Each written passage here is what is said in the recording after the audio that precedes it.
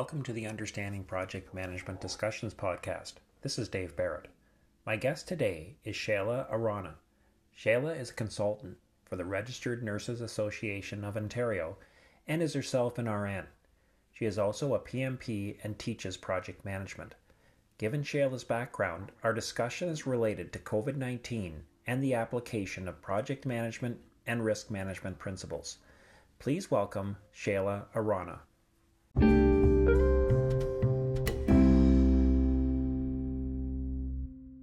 Shayla has a sort of a unique background in the project management field. One of the things that we talked about was, the COVID and, our response to it, and specifically from a risk management point of view, but from a project management point of view in general. And many of us are sort of what I'll refer to as sort of armchair quarterbacks. We read the news, we say, oh, we should be doing this or we should be doing that. But Shayla comes from a nursing background. She's an RN, but she's also a PMP and knows a great deal about project management. So she's got kind of a combination of the two. So we thought it would be a really interesting discussion to sort of apply project management principles to the COVID response, the pandemic, and anything else that comes up. So with that, I'm just going to throw it over to you, Shayla, and just sort of say, okay, so with COVID, it's a big topic, but how do you view it? What is your thoughts around project management and risk management when it comes to the virus, the COVID, the response, and so on? Thank you. Thanks, Dave. I'm really glad to be here and share some of my experiences and my knowledge and skills in this area, not only the clinical parts of healthcare, my background, but also my work as a project manager in healthcare on different project teams. So I'm hoping I can share some information here with you and enrich for our students as well. So regarding COVID-19 and my role with project management, I think what I bring to it is my past experiences and help to, work through it collaboratively with other members of our healthcare team, as well as non-healthcare professionals and workers. Right. So how do you view the response that we've done so far? Let's talk about risk management. Do you feel we've done a good job overall? Say in Ontario or Canada in terms of our response to the threats. Yeah, so it's tough to say. This is COVID-19. The pandemic was not something we had knew, that it was coming in this intensity that it did arrive. I can just take you back to some of the days when I worked with something similar to SARS, which was in around 2023 as such. And I bring that experience as well. So in risk management, how we talk about, let's look at the lessons learned from past, community outbreaks or pandemic-like situations and bring it to our current situation where we can help to inform the project management planning for this COVID pandemic. So if you're looking at, evaluating how did we do then and how are we doing now, I can say that there were some lessons learned that came out from SARS. And, we paid close attention to it. For example, the PPE, which is the personal protective equipment. Some of the recommendations that came out of SARS was to have a supply of PPE for each healthcare organization. So that continued on. People did have that supply. However, along the way, it fell short. Right. So that's where we look at, these little things have interfered with the way that we handled COVID-19, the pandemic, when it Right. came along. Right. Do you think that, in terms of risk identification, the probability and impact assessment, and um, do you think that we had it right in terms of probability? Like, others there's been many that have been warning about pandemics. Bill Gates is the classic, one that people think about in terms of talking about it in the last 5 years or more. But do you think we had enough visibility of that it was probable that it was a matter of time, or were we caught a little bit short? Was this an example of us, you know, kind of maybe assuming the probability was too low? To be fair, I think, Dave, as a layperson, we would not necessarily know how magnified this could have been. Now we're looking at, yes, we had the first wave and then the second wave and the third wave. However, as nurses and as healthcare professionals, not only as project managers, we've seen what's coming along and we've put our ear to the ground, basically. So even though this was happening in January, February in other countries, and it hit us mostly in March of 2020, that we did see the red flags and we started mobilizing. So I think that, we did take those actions when we knew it was coming to us, right? Yeah. So we did respond, I would say. Oh, for sure. Yeah. Well, yeah. And nothing in this discussion, I think, is interpreted as being critical of the people doing the work. Of course, is monumental in terms of the healthcare workers and so on. What do you think in terms of risk response, though? Like in terms of, we're talking about the event itself, like the appearance of the virus. But now once that was known, then all kinds of other risks started to pop up, of course. Like as soon as we were aware that there was this thing, then there was the risks of, the infection of the population, the number of people that would get it before a vaccine was developed, and the rate of spread and so on. So did you see, like, of the risk mitigation strategies, how do you think we did on that? Like, I mean, I don't think we could use avoid. There wasn't a way to avoid the spread necessarily. Like, I don't think so. I don't think there's any avoidance strategies. But what else of the others, the transfer, accept, mitigate, and so on? How did you see those playing in? Yeah, so I would, go back to that. Often I think of the serenity prayer. So what that includes is, God, grant me the serenity to accept the things I cannot change, the courage to change the things I can, and the wisdom to know the difference. Right. So if we go forward with that, there's a lot of things that could have changed.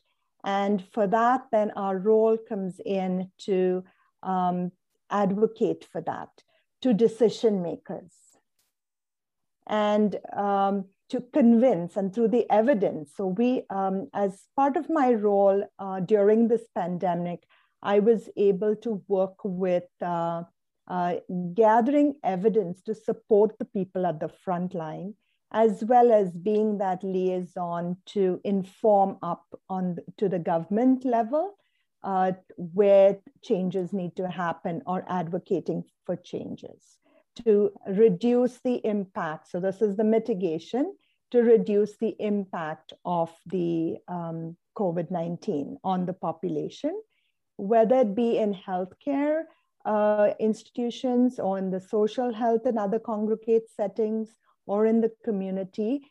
We strongly advocated for the people.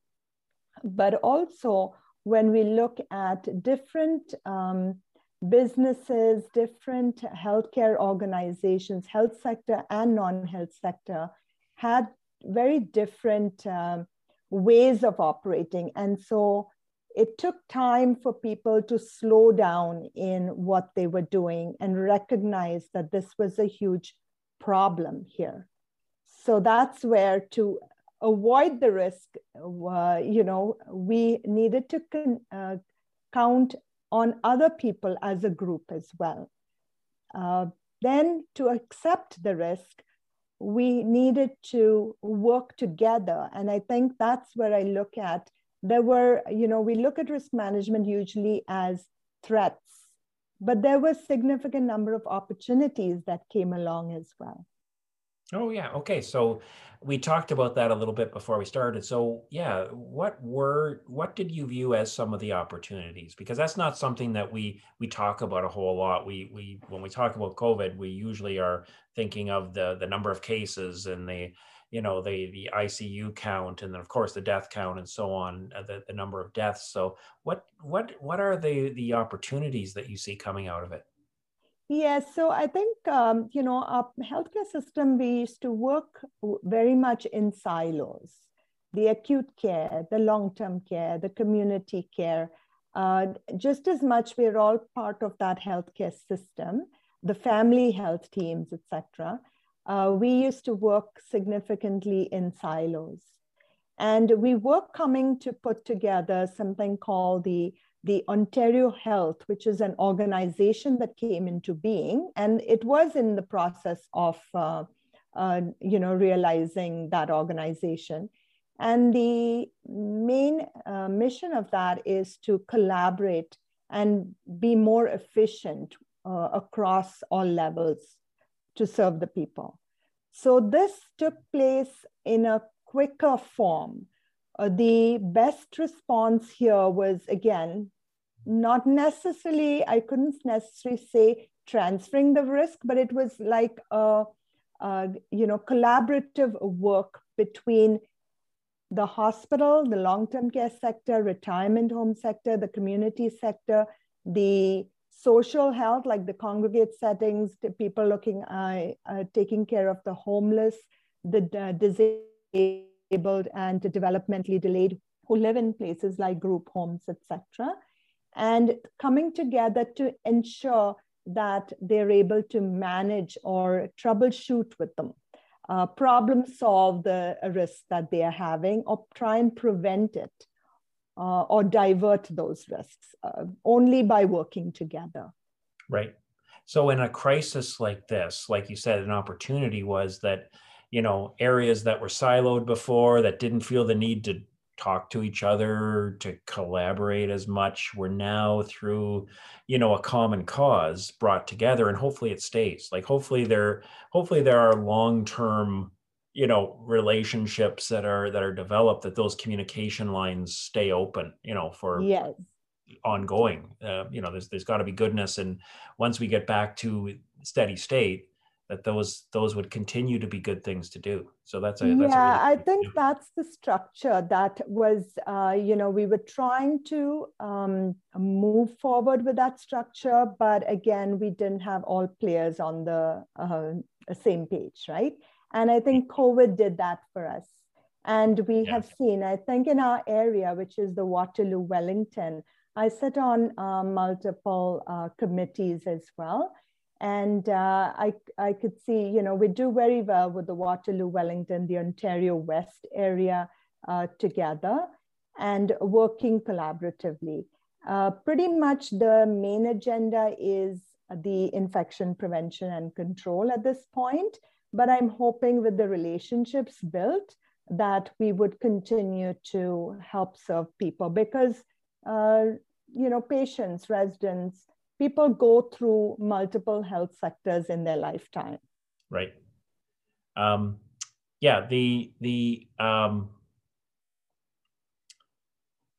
It's often very useful to have, in this case, a common enemy, which is the virus. The COVID is in normal times, there is sort of the, organizations tend to silo, they kind of go back into their own areas, and other politics come to, rise up.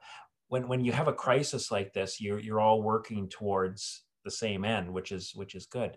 I heard an example on I was listening to a podcast in the last couple of days. And one of the examples of that comes to mind was just, and this is on a broader scale perhaps, but just the development of the mRNA vaccine approach, like, or the, I don't know if it was the development, I think it was in development and known before this, but the actual utilization of it will have other benefits and for other diseases down the road, that this prompted it, this accelerated the development of it. So I think that's another case where, like you said, or I think what you mentioned was that we often focus on the threats, but there's also opportunities that come out of it.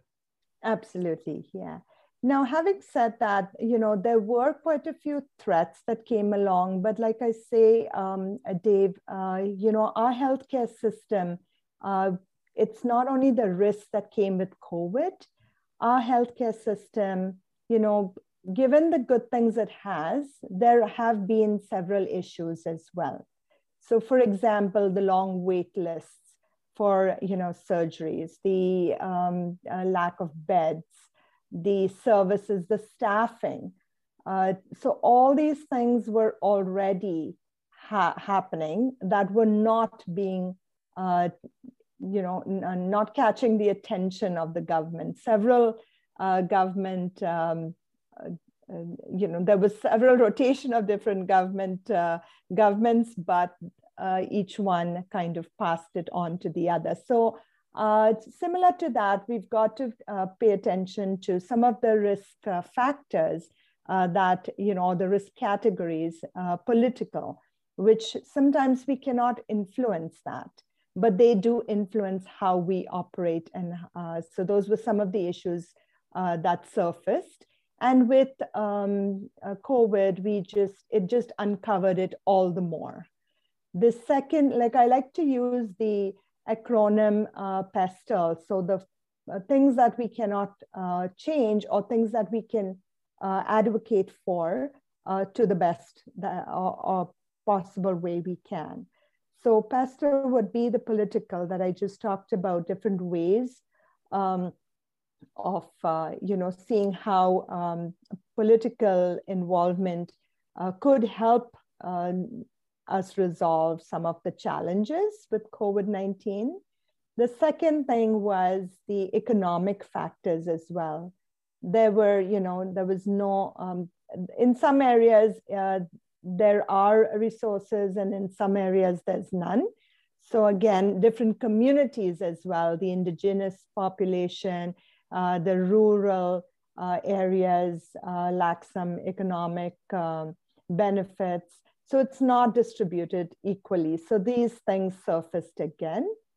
The third thing was the social factors as well, and technological factors too, where the private areas did have a lot of technology to their advantage, while some other organizations didn't. But this came together during COVID and became more transparent, but there was several projects within a single project of putting these new things in place. Right. How did you find, or what was your impression of the effectiveness of the communication this was a massive communication effort to, if you go back to, February 2020, most of us were just hearing about it. It was this threat that was, on the other side of the world, and we weren't sure what it was, compared to a year on. And, we've all come a long way in terms of our understanding, but how did you find the communication? How would you rate it, or are there things we could have done better earlier or later? And how did you see that during the response? Yeah, I think there was significant amount of communication happening at different levels. However, some of the level of communication, for example, the directives that came from the government, came down to the frontline healthcare providers. However, they were not very clear. They were left to interpretation. And I think some of my role there with my team was to interpret what the government has said in those directives and make it real for what it means when they are actually implementing that change. There was daily changes in the communication of how people operate and things. A lot of legal factors, regulatory factors that influenced that as well. And, we had to consider all of that in the communication. Yes, we wanted to, have everyone away from bringing in infections and things like that. But again, who is, doing the work in the front line besides the people who have COVID need to have the correct information at the correct time and the correct resources as well. And that's where I think the communication, we were trying to do the best to interpret what the ministry was wanting the frontline workers to do. But that was definitely a challenge because of how it was being misinterpreted. And going back to the way, like I said, the use of Ontario Health teams at the local level and regional level helped that communication. There were community of practices that, still go on, right? From the day one, that people could come there, bring their questions and take away the correct answers as well. Right. Okay. So in terms of the if we kind of go back to risk management a little bit, we're practicing a number of mitigations and so on. I assume that, and this is probably something that is done, more at the governmental level and so on. There's probably a number of contingency plans that are underway, like, in terms of, they could be terrible things to think about. What if we run out of capacity in the ICUs? What if we have we breach a certain number of cases per day and so on? I'm assuming all those things are happening. I'm not sure if you've been involved or privy to any of those, but is that something that you can speak to at all? Yeah, so definitely. So I think initially what was happening was, the target or the focus was long-term care, but it didn't become the focus right at the start. Just because of what we had seen in SARS, the expectations were that people were going to be acutely ill and be rushed to hospital. And so if you recall, we were looking for those additional ICU equipment, the resuscitators and the ICU beds, but not much of that happened, right? And I think because we closed down on surgeries and things, we were able to manage healthcare because of that in the acute care hospitals. However, we saw most of the personal protective equipment were directed at that time to the hospital. And then it shifted because we saw that there were a lot of deaths happening in long-term care. And the deaths were not necessarily because of the COVID disease only, but things that came along with that, because staff were ill as well. Healthcare workers were ill, and so there was a shortage. There was a shortage of healthcare workers who were, even previously there was a shortage. So again, it amplified it even more. Right. The use of the PPE, the personal protective equipment, the shortage of that, staff are not feeling safe to come to work to take care of these residents. So sometimes there were residents or seniors who passed away, not only because of the COVID, but because of the there was less people to feed them, to clean them, to, hydrate them, all those kind of things. Right. That the impact of COVID happened. So what happened was then um, again, you had to cohort in a 4-bedroom, four residents in a room, you had to change it to two residents in a room. So where do you put the rest of the residents, right? Right. So Right. those all things needed to be streamlined. And as a team with public health, with the long-term care and the hospital helping out, then those things came to being. In some areas in Ontario, we also had field hospitals that were there. Families were not allowed to come in, but then you still had to keep that continuity with them.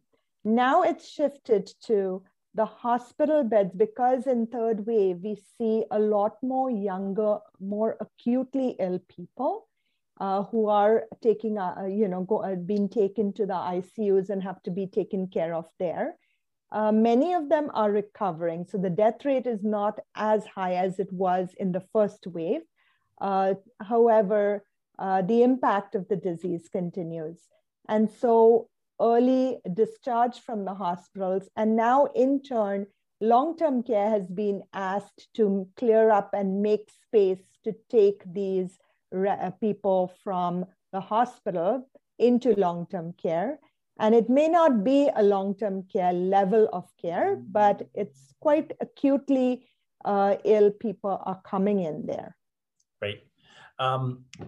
Down to more of a personal level, I suppose, one of the key mitigation strategies over the last year, I think, has been social distancing, masks. We don't shake hands anymore. We don't hug as much anymore, if at all, almost.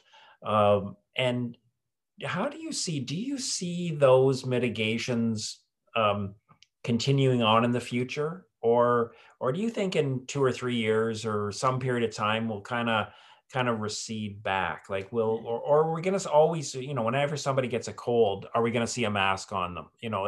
How much of this is going to live on past this, this outbreak?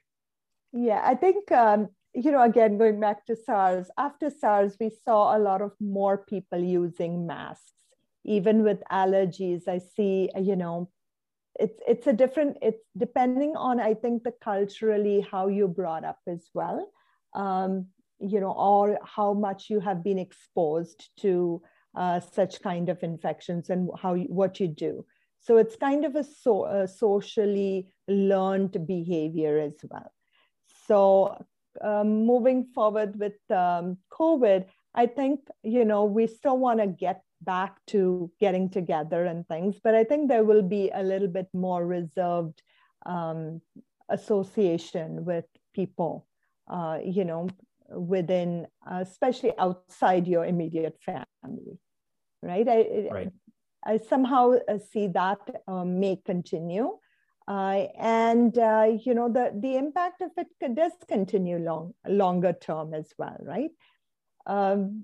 To the advantage of that, the personal relationships, I think, from using technology a lot more, right? So we were able to communicate with people, through technology, even though we were not able to go and visit them. So how much of that is going to continue? And that would be interesting to see as well. Yeah, that's, it would have been very different if this would have occurred 20 years ago, or more.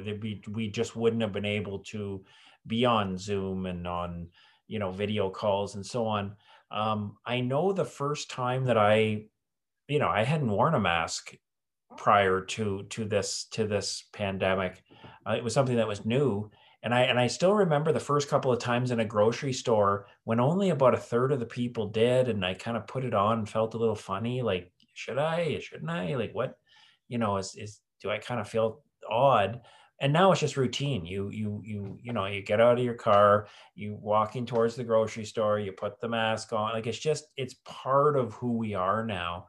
So I'm just sort of curious as to how that's gonna recede. Of course, it's a lot of controversy. You know, the anti-maskers and protests and so on. It's a topic of high passion, you know, to some.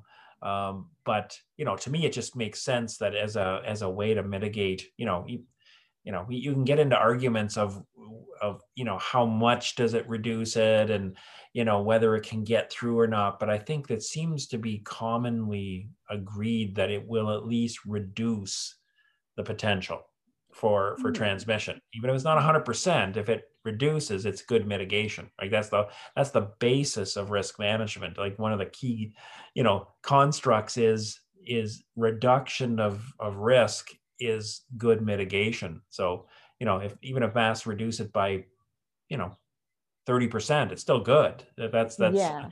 30 out of 100 less transmissions. Yeah, I think it's a combination of all the measures, right? So now we have vaccinations as well, one dose, then the second dose as such. So even though people are vaccinated with both doses, there's still not, there's still no evidence that you won't, catch the disease as such, right? So it's still, you still are you've been vaccinated with both the doses, you're still using masks, you're continuing with your hand washing, you're continuing with your hand sanitizers when you don't have access to soap and water, keeping that social distancing, that continues. So there's no evidence quite yet. So I think there is a steady move to what should be done.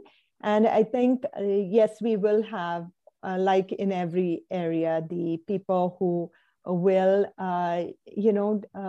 be anti mask, be anti vaccine, right? So there is vaccine hesitancy as well, because people are waiting to see, unsure of things themselves. Yeah.